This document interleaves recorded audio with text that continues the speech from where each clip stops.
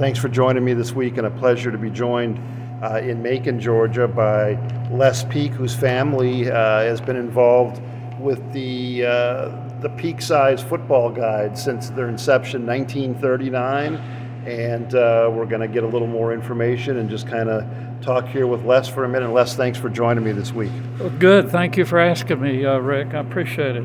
So kind of give the listeners here how it all started back in the 30s with your father, your family, and where we are today. Oh, my goodness. It was 1939. My dad started this book, and I think, he did it himself up until the 80s. And I believe even he was surprised, Rick, at how great college football has come. You know, you and I talked, it's almost a religion in the South, of course. So give the Peak Size guides. They're like a pocket or a handheld little guide with stats and schedules, and a different one has been published each year. Good, and you hit the nail on the head. You know, you came up with it, but it was our motto. We call it the little football Bible. And my dad's idea goes in your shirt pocket. And what he did, it seems impossible thinking about it, that he started, really got going in the 40s and 50s. Rick, he included the high school schedules. Oh, wow. He had the Knoxville edition, the Birmingham edition, the Atlanta edition, and he had a salesman in the Big Ten, had a Columbus, Ohio edition. And somehow those guys got the local high school schedules to include in the book. Wow, Can you believe that? That's a lot of work back well, in just think in those days how he did it. And of course, my joke is, but there were fewer high schools. There were fewer high schools, and the fervor in the high school really is amazing. Like in Texas, particular in Florida, that the high school football people plan their weddings around it and plan their family reunions. And again, you know that because you've been around football now. But so we just kept it going, and I've got a big backlog of archives of how the book has changed through the years.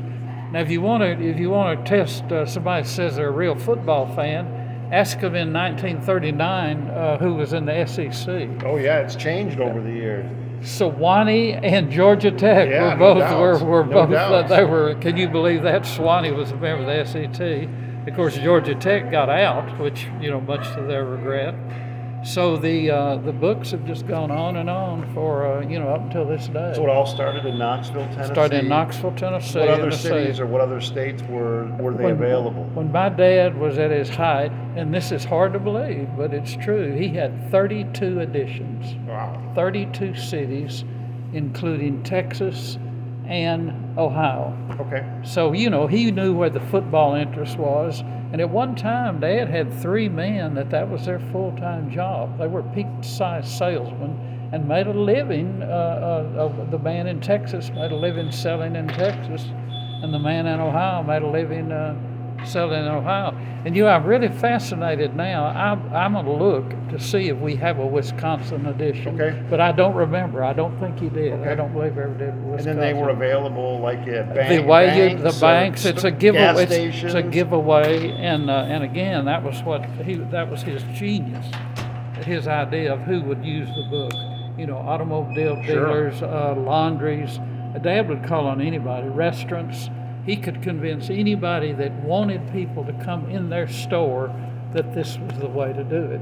And of course, again, you're in the business. Everybody advertises. Yep. And advertising is the key if you're going to succeed or fail. Yep. And all those businesses have football fans as customers, so it works out well for everybody. See, I inherited my dad's accounts, and again, this is hard to believe. I have people that have been our customers for 45 years. That's the longest in Knoxville. I got one company, one insurance company that's been with us for 45 years. They deserve a gold watch or something. The gold watch, right. A gold football, maybe. But they have people that, you picked up on it, continuity, people that come in there every year to get their book. And say it's the Bible, it's got the All-American team, it's got the football signals, It's got last year's top team, you know, the finish, the top 25, the All-American team. It's got all there. So if you carry this around with you during the season, you know, you got all you need right there. I mean, with the internet's on all our phones and stuff, but it's still fun to carry the Well, we're the of little guide around. Again, we're of the generation that if you wanted to get everything in here, you'd poke your finger, you know, Sure. to the nub. And again, our generation, you know, I just like something I can turn the pages and look at the pictures and see the thing that's going on.